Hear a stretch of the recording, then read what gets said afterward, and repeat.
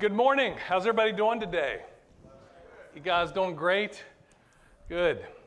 I'm excited today. I'm going to bring a message today from the story of Elijah. It's going to be from 1 Kings chapter 17, verses 1 through 10. And I've entitled it, A Word, a Walk, and the Ways. A Word, a Walk, and the Ways. And the main points are going to be, well, let me just back up. All through Scripture, and if you know anything about the mission of our church, if you looked online or if you've been here for a while, you know that we love to do this one thing. It's that we love to use unlikely people in overlooked places to do extraordinary things to lay claim for that which Jesus has already paid. And that all through Scripture, we see God using everyday, ordinary people to do amazing things. And it wasn't just in the Bible that God used ordinary people. He still does it today. He still does it today. And so when we look at this story of Elijah, you know, when we think of Elijah, we think of fire coming down from heaven. And we think of him multiplying the widow's flour and oil. And we think of him raising this kid from the dead. But do you know before all that, he was just an ordinary guy? We forget that Elijah was ordinary. We think of how amazing and what a great prophet he was. And we think of the miracles that he performed. But he was an ordinary guy. Matter of fact, he was really from a no-name town. And when we look at 1 Kings 17:1, it says, and he just kind of burst onto the scene out of nowhere. Now, if you remember when you read the Bible, how many times does it say, and John was the son of Bill, and who was the son of Jeremy, who was, you know, it just goes on and on and on. And he grew up in the year of this king and did this. And we don't know anything about Elijah. We don't know who his parents were. We don't really know when he started following the Lord. We don't know when he became a prophet. We do maybe know that his parents were believers. At least they believed in God. Elijah's name means, my God is Jehovah. So his parents, when they named him my God is Jehovah. So we probably know his parents are some sort of believers at that time. But we don't know a lot about him. It says Elijah the Tishbite. What is a Tishbite? I didn't say tick bite. I know somebody here got a tick bite recently, and it's not a tick bite. Tishbite. He's from the city of Tishbe. Nobody really knows where that is. It says of the inhabitants of Gilead. The scholars can't even figure out where his town was from. It would kind of be like if you grew up in Flintstone. If you grew up in Flintstone, I'm sorry.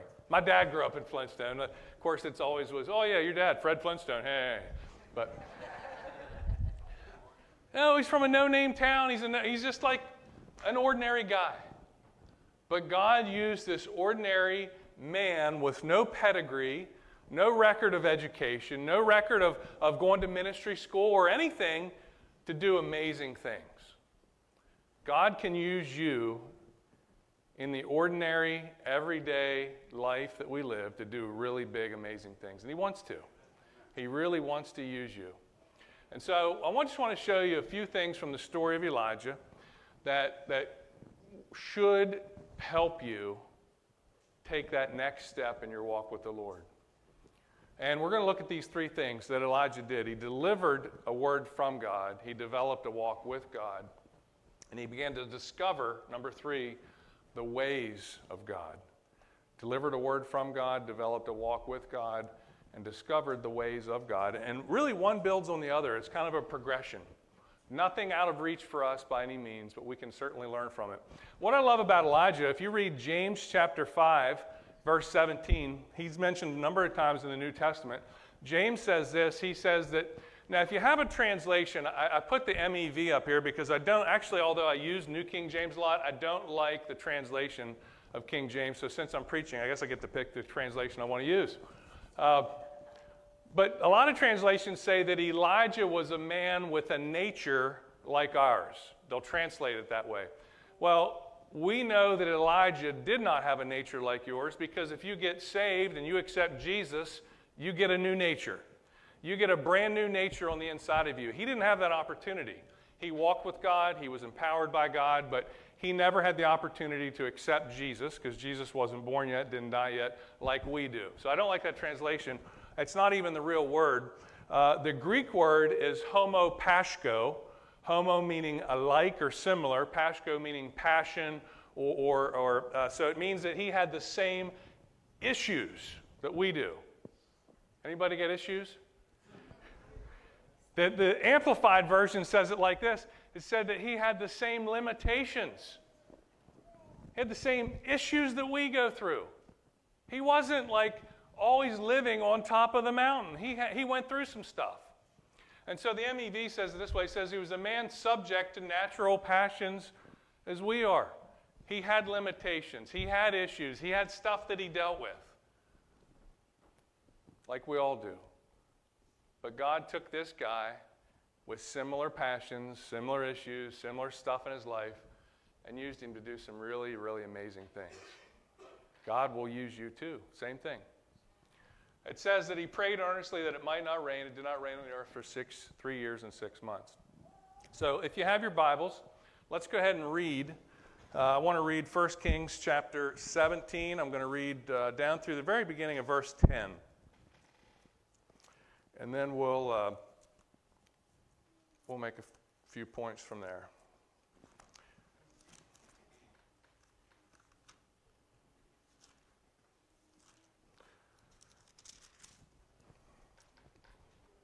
It says, "And Elijah the Tishbite of the inhabitants of Gilead said to Ahab, As the Lord God of Israel lives, before whom I stand, there shall not be dew nor rain on these years, except at my word. Then the word of the Lord came to him, saying, Get away from here and turn eastward and hide by the brook Cherith, which flows into the Jordan. And it will be that you shall drink from the brook, and I have commanded the ravens to feed you there. So he went and did according to the word of the Lord, for he went and stayed by the brook Cherith, which flows into the Jordan. The ravens brought him bread and meat in the morning, and bread and meat in the evening, and he drank from the brook. And it happened after a while that the brook dried up, because there had been no rain in the land. Then the word of the Lord came to him, saying, Arise, go to Zarephath, which belongs to Sidon, and dwell there. See, I have commanded a widow there to provide for you. So he arose and went to Zarephath." Father God, I just thank you today for your word. Your word is powerful. Your word is alive. And God, we ask now that your word would speak to us. Teach us, Lord. Conform us to the image of Jesus. Make us more like you. Lord, give us something that we can live on this week. Daily bread. In Jesus' name, amen. All right. Go to the next slide. So, 3 things. The first thing we see Elijah. He just kind of burst onto the scene, and it says, "And Elijah the Tishbite of the inhabitants of Gilead said to" who? Ahab. What do we know about Ahab? Because it's important to know a little bit about this story. Ahab was the 7th king of Israel, and if you go back in chapter 16, it'll tell you toward the end of chapter 16 how he becomes king. And who was Ahab married to? Boy, everybody knows that one. Anybody know a Jezebel?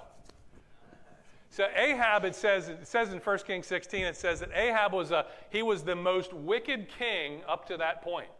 He was awful. And not only was he very wicked and evil, he marries a very wicked, demonic woman. And this woman, Jezebel, had this demonic influence over his life. And she actually, because of him, it says they began to worship Baal.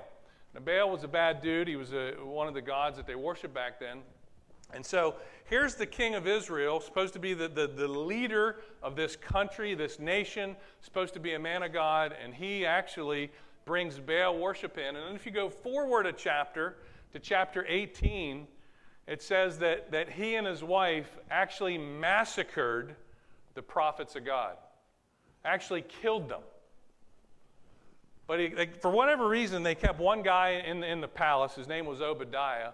And it said that Obadiah actually hid 100 prophets of the Lord. He put 50 in this cave, and he put 50 in another cave, and it said he fed them bread and water every day to keep them alive. And so for whatever reason, here they have 450 prophets of Baal that they're feeding every day. They have 400 more prophets of Ashtoreth, a female goddess they also worship. They're feeding those guys every day. So 850 prophets in the palace getting fed at the queen's table every day, but they've massacred prophets of God. They left Obadiah, but they're trying to do away with God. They're trying to do with worship of the true God, and that's the scene. So it's not like Ezekiel. Maybe I should preach on Ezekiel. It's not like Elijah is coming up to this king that's this jovial guy, and he's like everybody's best friend. No, this guy and his wife are killing prophets, massacring prophets. And he walks up to the king, who will probably behead him when he says this, and he says, I've got a word from God for you. There's not going to be dew nor rain for these days until I say so. And so God is trying to use him to turn this nation around. And he walks up. So where did Elijah get this boldness? Where did he get it in him to say, you know what? I think I'll just go up to the king and tell him there's going to be a drought. That sounds like a good idea. Now, there's no record of him praying in this chapter. But what do we read in James chapter 5:17? It said that he prayed that there would be no rain, and there was no rain for 3.5 years. So where did this prayer take place? I believe it took right here. It says, as the Lord God of Israel lives, before whom I stand. Some versions will say, before whom I serve. It literally means before is the Hebrew word panim, which means face. It means presence. It says that I literally stand in the presence of God. I literally remain in his presence. I dwell in his presence. I stand in the very presence of God, and the Lord God of Israel who lives, before whose face I stand, this is what he says. Would you be scared to deliver a word like that? Yeah, that word could cost you your life. But nonetheless, he has this word.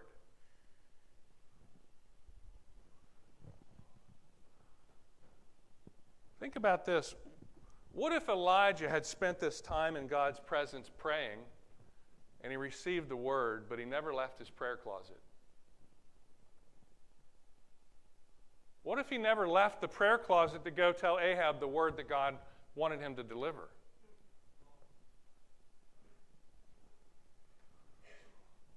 Had he stayed in the prayer closet, in the presence of God, and not left to go deliver the word, the drought may never have come. Israel may have not reconciled to God, and they would have continued down the path of Baal worship.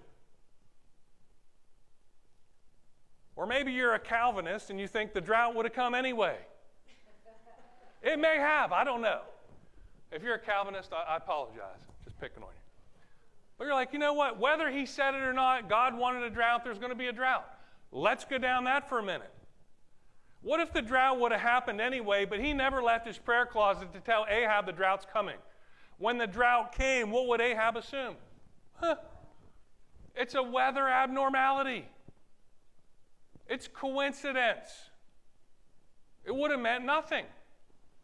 Do you see how the word delivered actually gave some importance to what happened at that time?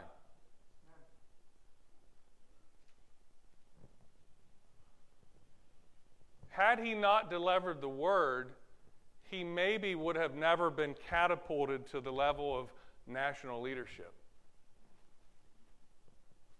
Here's a guy that's an ordinary guy, right? He's got no history, we don't know anything about him. He's a nobody.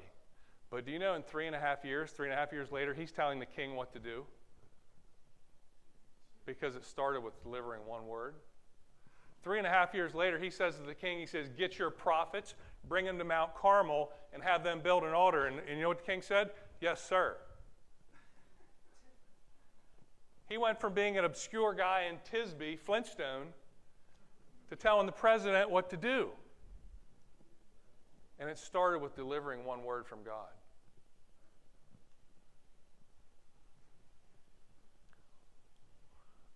I was thinking over this morning. I felt God say this. He said, some of your prayer closets have turned into bomb shelters.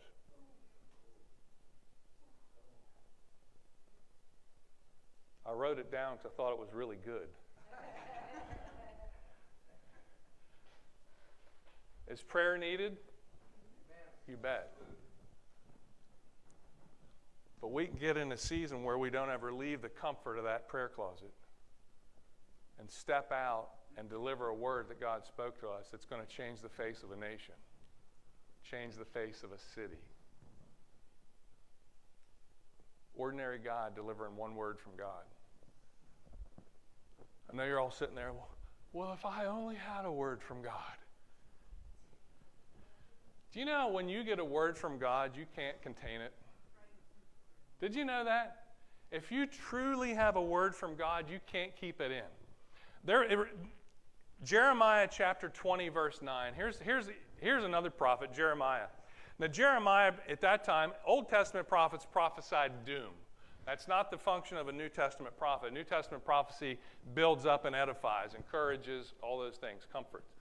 Old Testament prophets, part of what they did, they prophesied doom. So Jeremiah prophesies doom. God gives him the word. He does it. He gets locked up for it, put in stocks in jail. He's like, you know what? God, my resignation. I'm done. I quit. I followed you. I gave a word for you, and I'm done. And after he reflects on it, he's sitting there. He says this. He says, if I say I'll not mention his word or speak anymore his name, his word is like in my heart, like a what? A fire. It's like fire shut up. This is the only time you can say shut up in church. It's like a fire shut up in my bones. He says, I can't not say it. I know that's bad English. But if I wrote the Bible, I'd write it like this. I can't not say it because it's in me. There's a word in me, and I can't contain it. Because this word might bring deliverance to somebody else. Somebody needs what God has given me. I might need what God's given you. Well, you're standing over here. I'm just staying in my little closet, minding my own business. Well, if I only had a word from God. Does anybody here have a word from God? Every head better be shaking. Every head better be shaking. Here's the thing. If you know Jesus, you have a greater word than the majority of the people you come in contact with.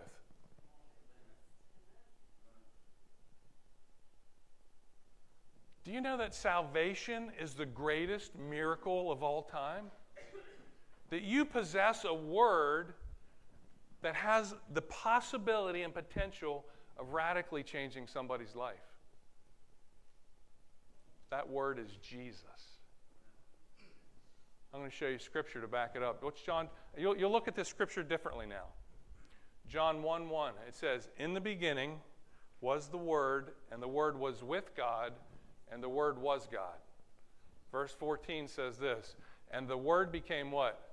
Flesh, and dwelt among us, and we beheld his glory, the glory as of the only begotten of the Father, full of what? Grace and truth. Verse 16 says this, and of his fullness we have all received, and grace for grace, or grace upon grace. The Word is who? Jesus, who is God, who became flesh. And when he became flesh, we beheld the glory of the Father, which is grace and truth. And of his fullness, what's he full of? Grace and truth. Of his fullness we've all received. Don't tell me you don't have a word. You have a word. His name is Jesus. See, there's not a problem with lack of word from God.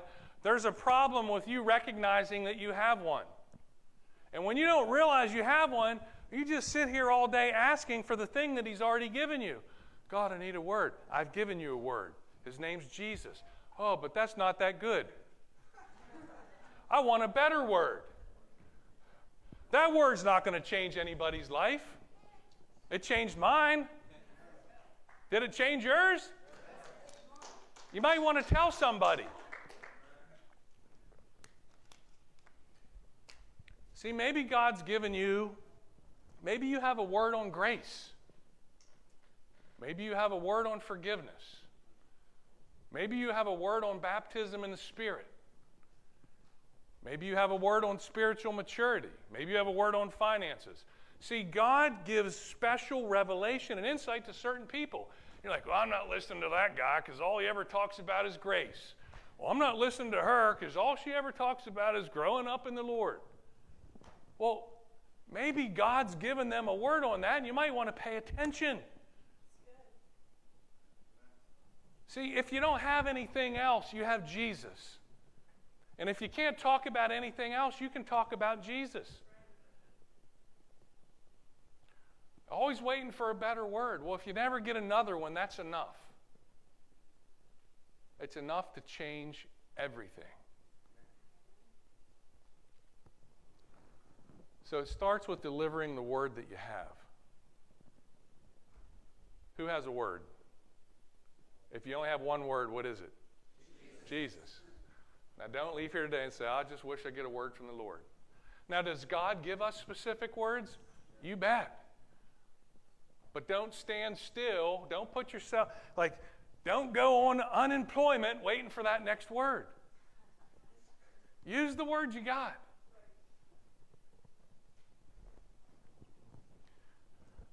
See, because that leads to the next step, which is developing a walk with God. Elijah didn't get a book, he got a word. We want a book. God, I got a word, but I'd rather have a sentence, a chapter, and maybe a whole book. Elijah got one word. His word was, go tell Ahab that there's going to be a drought. He didn't know that God was going to protect him, provide for him. He didn't know that he would multiply the widow's oil and flour. He didn't know that he would raise her from the dead. He didn't know that he would call down fire from heaven. He only knew that God told him to do one thing. See, it starts with, when does a step become a walk? Right? The baby took his first step. Is he walking yet? What about now? Now. See, if I want to take a walk with God, I got to start with a step. But I'm not walking until I'm taking steps. What's everybody ask everybody today? Hey, how many steps did you get in today? Who cares?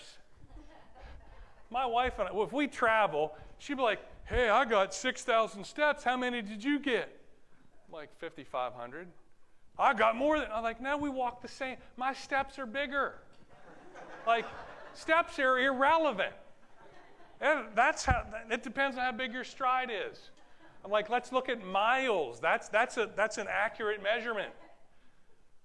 We both walked 5,280 feet. That's a mile. It took you 6,000 steps. It took me 5,000. That's nothing. It's the same thing.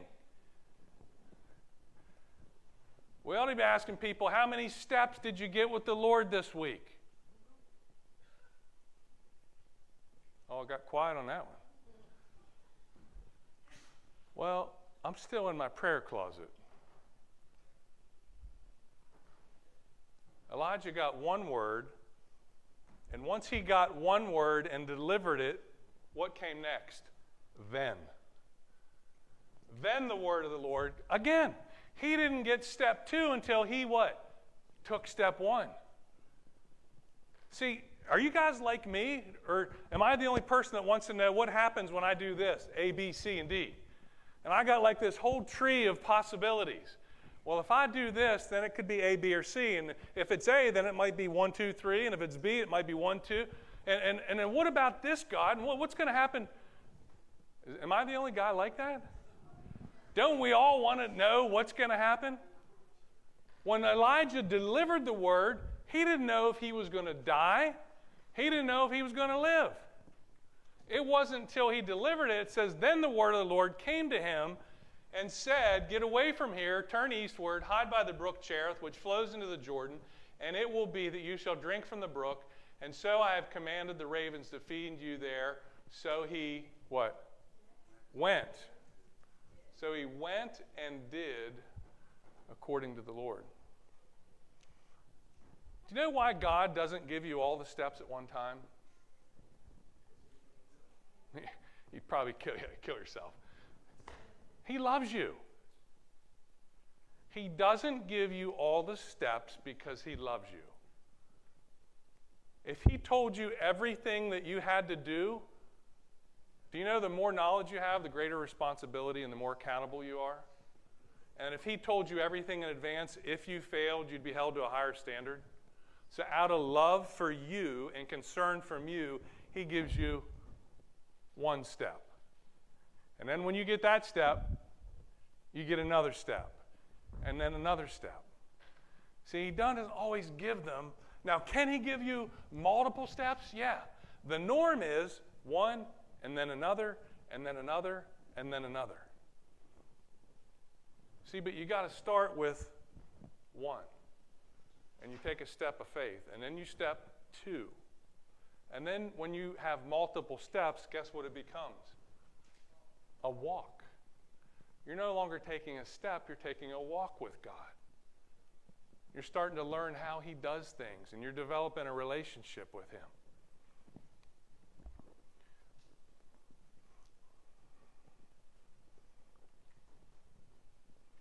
Anybody ever use a flashlight? No. Anybody ever drive a car at night? You headlights, right? You've used headlights. A flashlight. So when you turn your headlights on, you can see what? 100 feet maybe? I don't know, 200 feet? If you turn a flashlight on, you could probably see 10, 20 feet.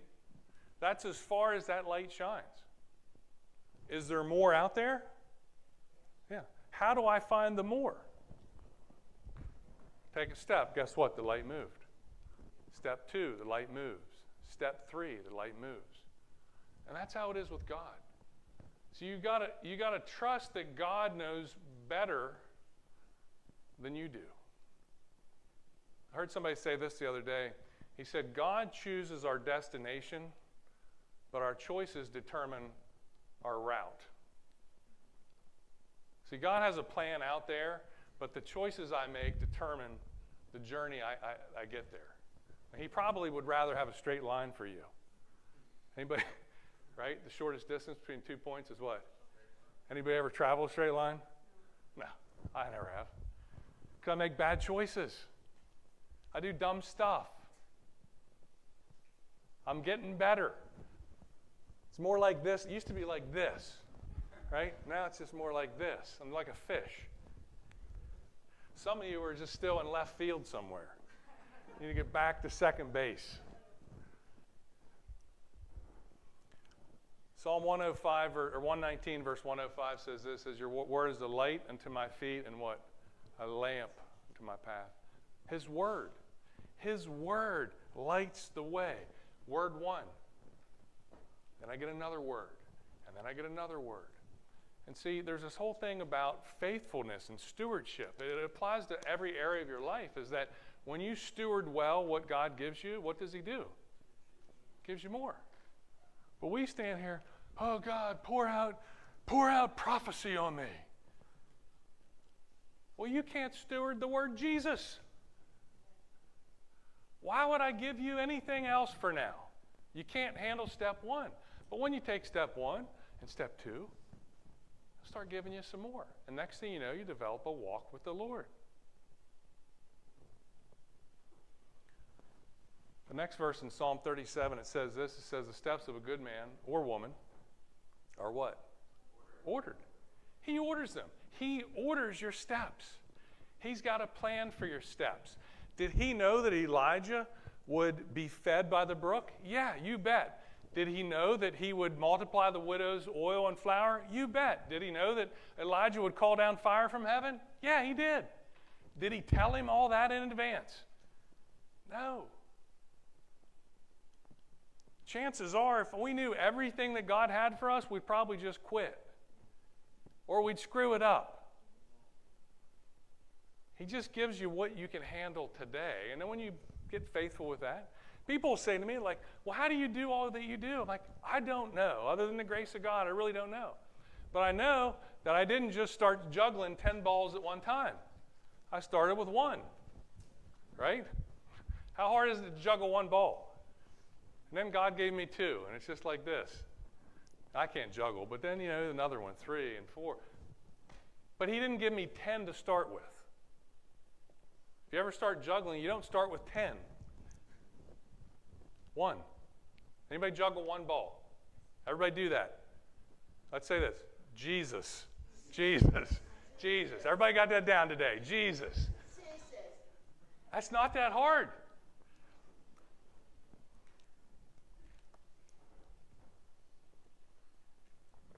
All right. I'm going to give you 3 things from this last point. As we take a step of boldness with the word that we've been given, God gives us what? Another word.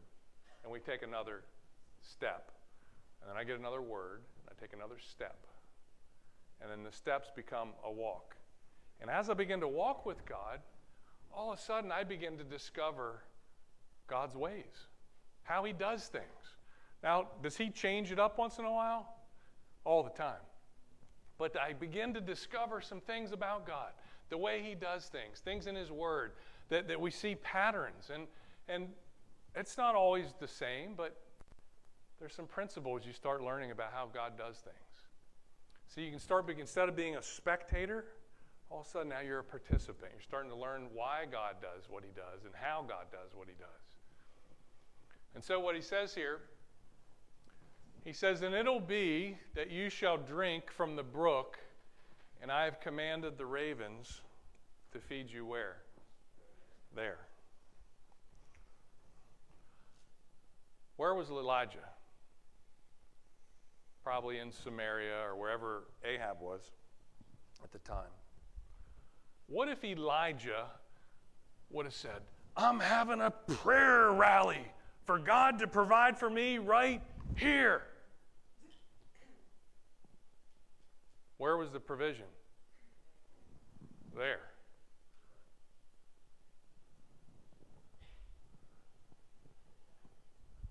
See, God makes provision where you're supposed to be, not necessarily where you're at.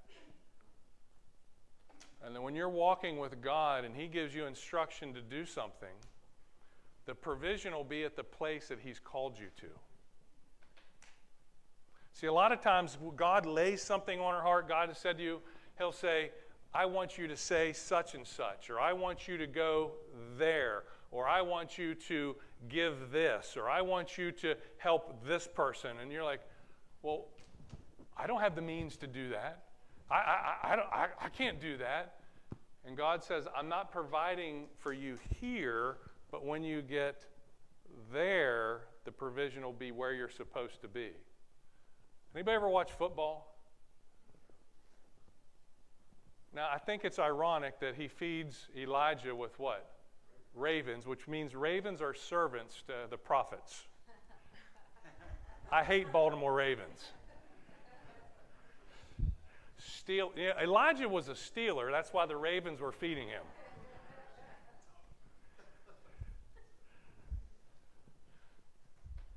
Did you ever watch a quarterback?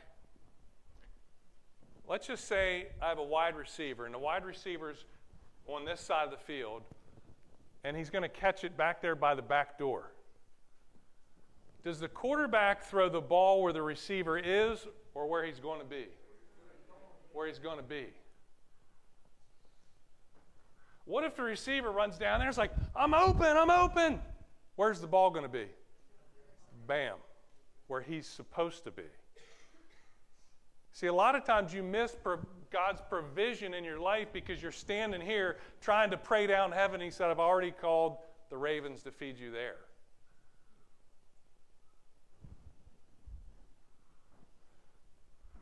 When did God make provision for Elijah? Before or after he got there? It's already provided for. It was already provided for. It wasn't, see, obedience is important, but obedience doesn't make the provision show up. So a lot of times people say, well, if you're obedient, God will bless you. Or if you're obedient, God will do this. No, God doesn't respond to your obedience. He responded to Jesus' obedience. And because Jesus was obedient, he's provided all things pertaining to life and godliness for you. What obedience does, it positions me to receive what he's already provided by grace. See, it's there, but if I'm here, I'm going to miss it. Obedience gets me there, but obedience doesn't cause the provision to show up. It just positions me to receive what he's already provided for me by grace. No matter what that wide receiver does, he might be open, he might think he has a better plan. Who calls the shots? Who's your quarterback? When a quarterback says go there, where are you going to go? I'm going there, because there's where the provision is.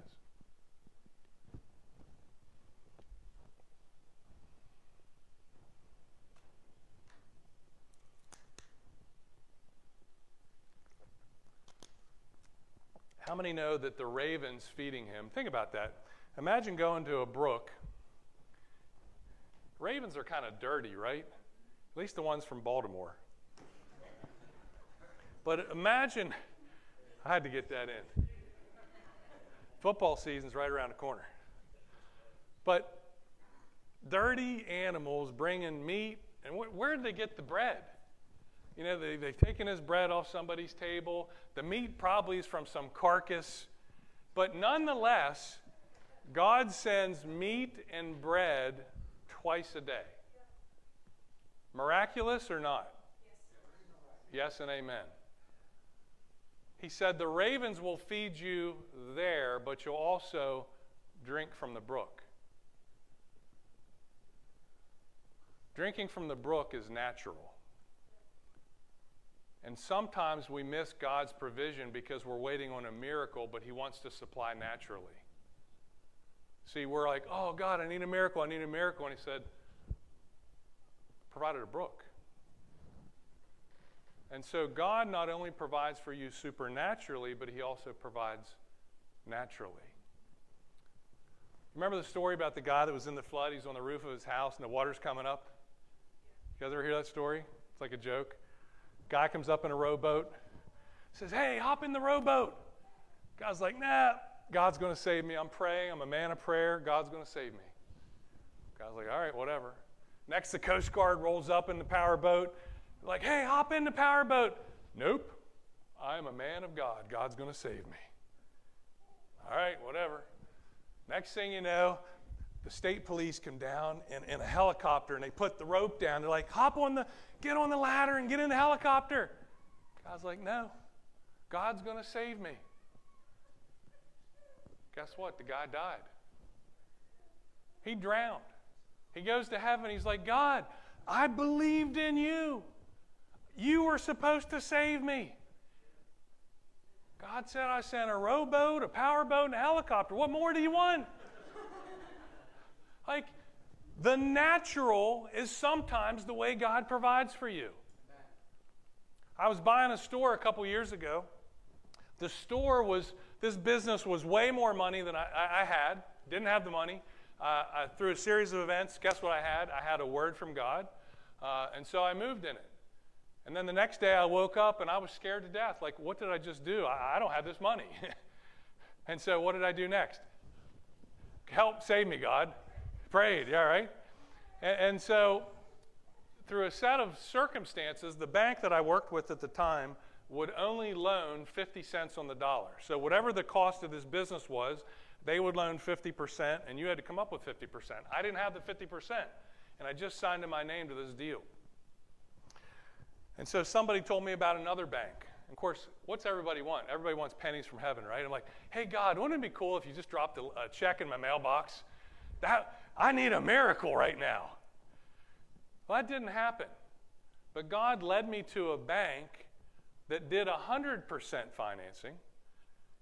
With one phone call in about 5 minutes, I called up M&T Bank. I said, hey, by the way, BMO Harris Bank will do 100%. Oh, we'll do 100% too.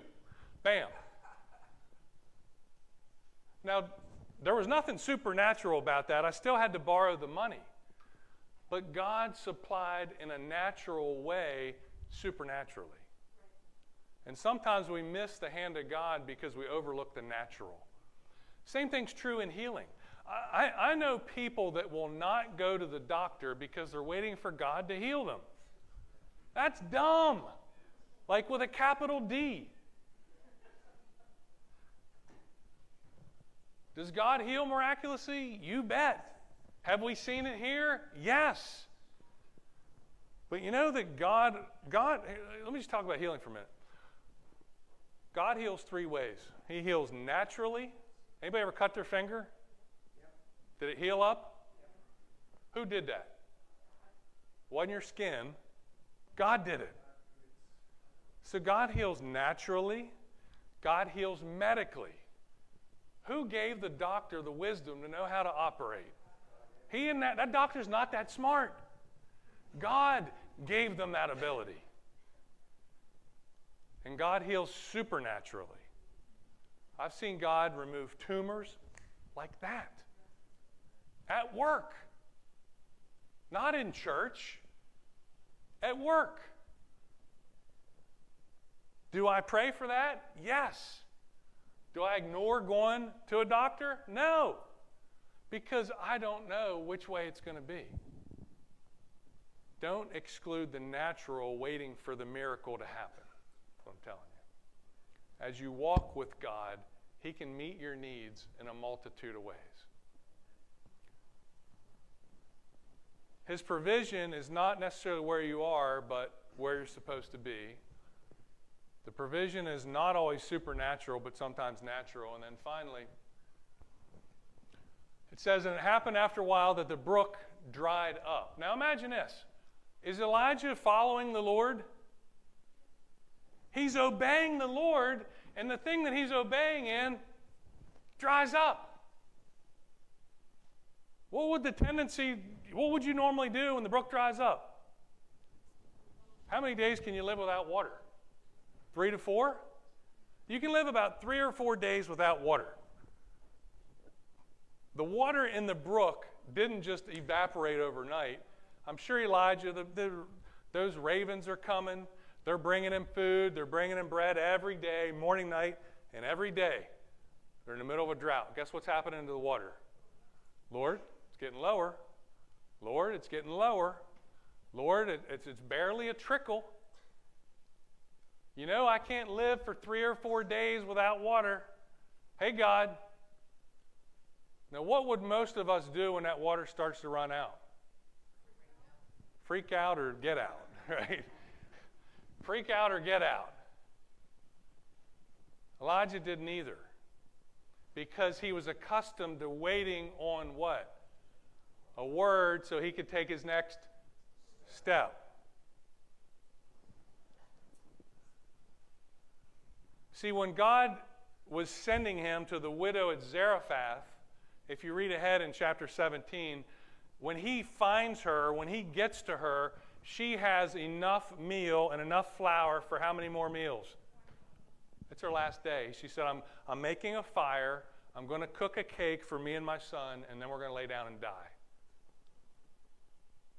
If Elijah had freaked out and got out early, he might have got there when she had a week's worth of food. And there would have been no need for a miracle in her life that would supply for her and also for Elijah. Or if he'd have waited too long, well, God, this is where you told me to stay. I'm staying right here till I die. Guess what would have happened? He would have died. And guess who else would have died? The woman and her kid. But he was patient in the word that he had until the next word came. And so when God gives you a word and sends you to a place, you stay in that thing, in that ministry, in that whatever it is that God sends you to until he gives you another word. That's faithfulness. Faithfulness is continuing to do the last thing God told you to do until he tells you to do something else. He didn't freak out. He didn't jump out of the boat. He didn't run looking for more water. He waited. And when he waited, God directed him at the exact right day. So that he showed up on that woman's, when she's making her very last cake. And he says, give me a little first, and then make one for you and your son. And the flour and the oil will never run out until the drought's over. That wouldn't have happened if he'd have freaked out and jumped out. I like that. Thank you. Freaked out and jumped out.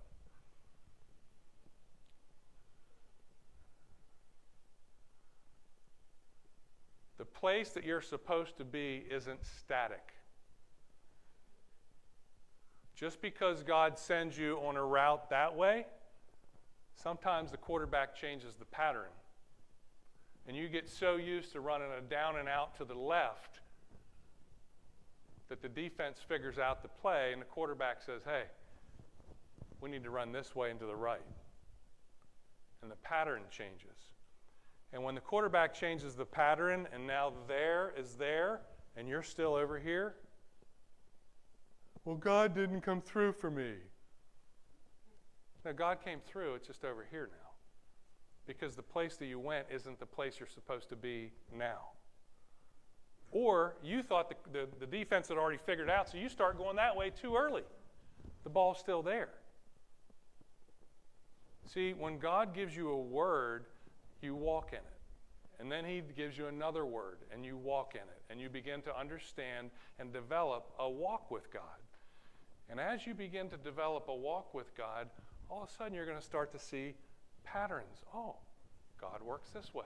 Oh, I understand this. I can have a little more confidence now the way God does things because he did it for me before. And if he did it before, he'll do it again. And if he did it for me, he'll do it for you. And I can start to be more bold. But then just about the time when I think I have it figured out, guess what? He changes the play. And then we go back to, but that's what keeps the walk with God exciting, is because you're never going to discover all there is to know about God. He's infinite.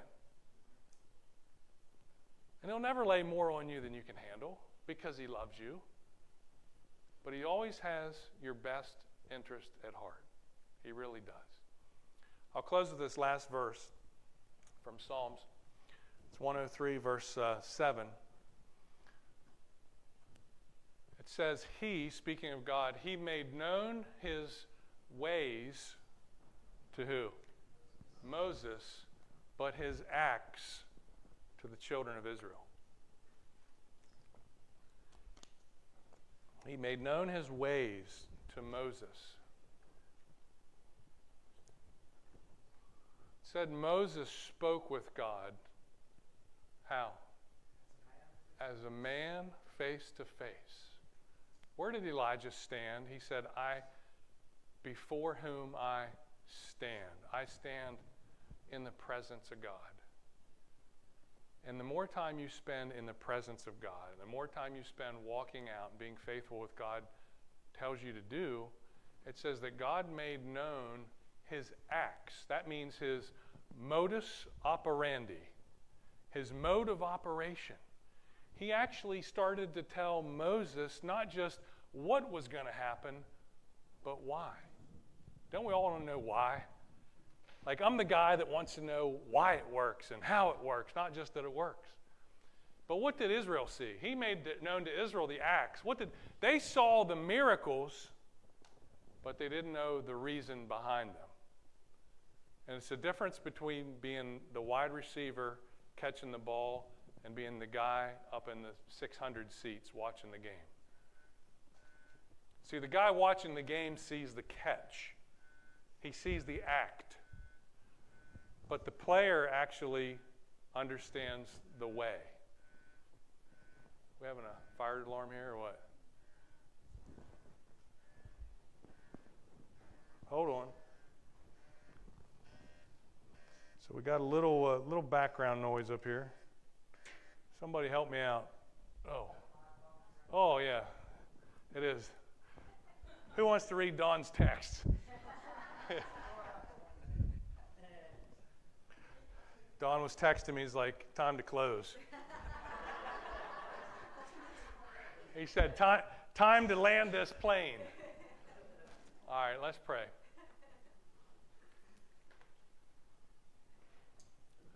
I just want you to take a few minutes, and I just want you to ask yourself, this question: Lord, what are you saying to me today?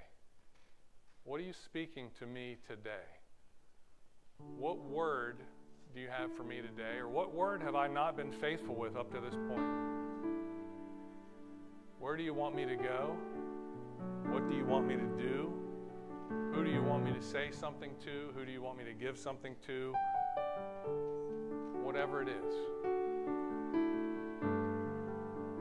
And whatever that thing is that God is tugging at your heart about right now, here's what we know from this story is He's already made a way. He didn't say to Elijah, he didn't say, I will command the ravens to feed you there. He said, I've already commanded them. It's already done. And here's what you can know, that when you walk with Jesus, God's already got it paid. He's already paid for everything. Jesus took care of your bill, and by grace, it's already done. That's why we say that we use unlikely people in overlooked places to do extraordinary things, to lay claim to that what Jesus has already paid for. Because it's there. He's already provided forgiveness. He's already provided boldness. He's already provided reconciliation, restoration, deliverance, all that. It's already done. But you have to lay claim to it. You got to reach out and take it. You got to trust Him.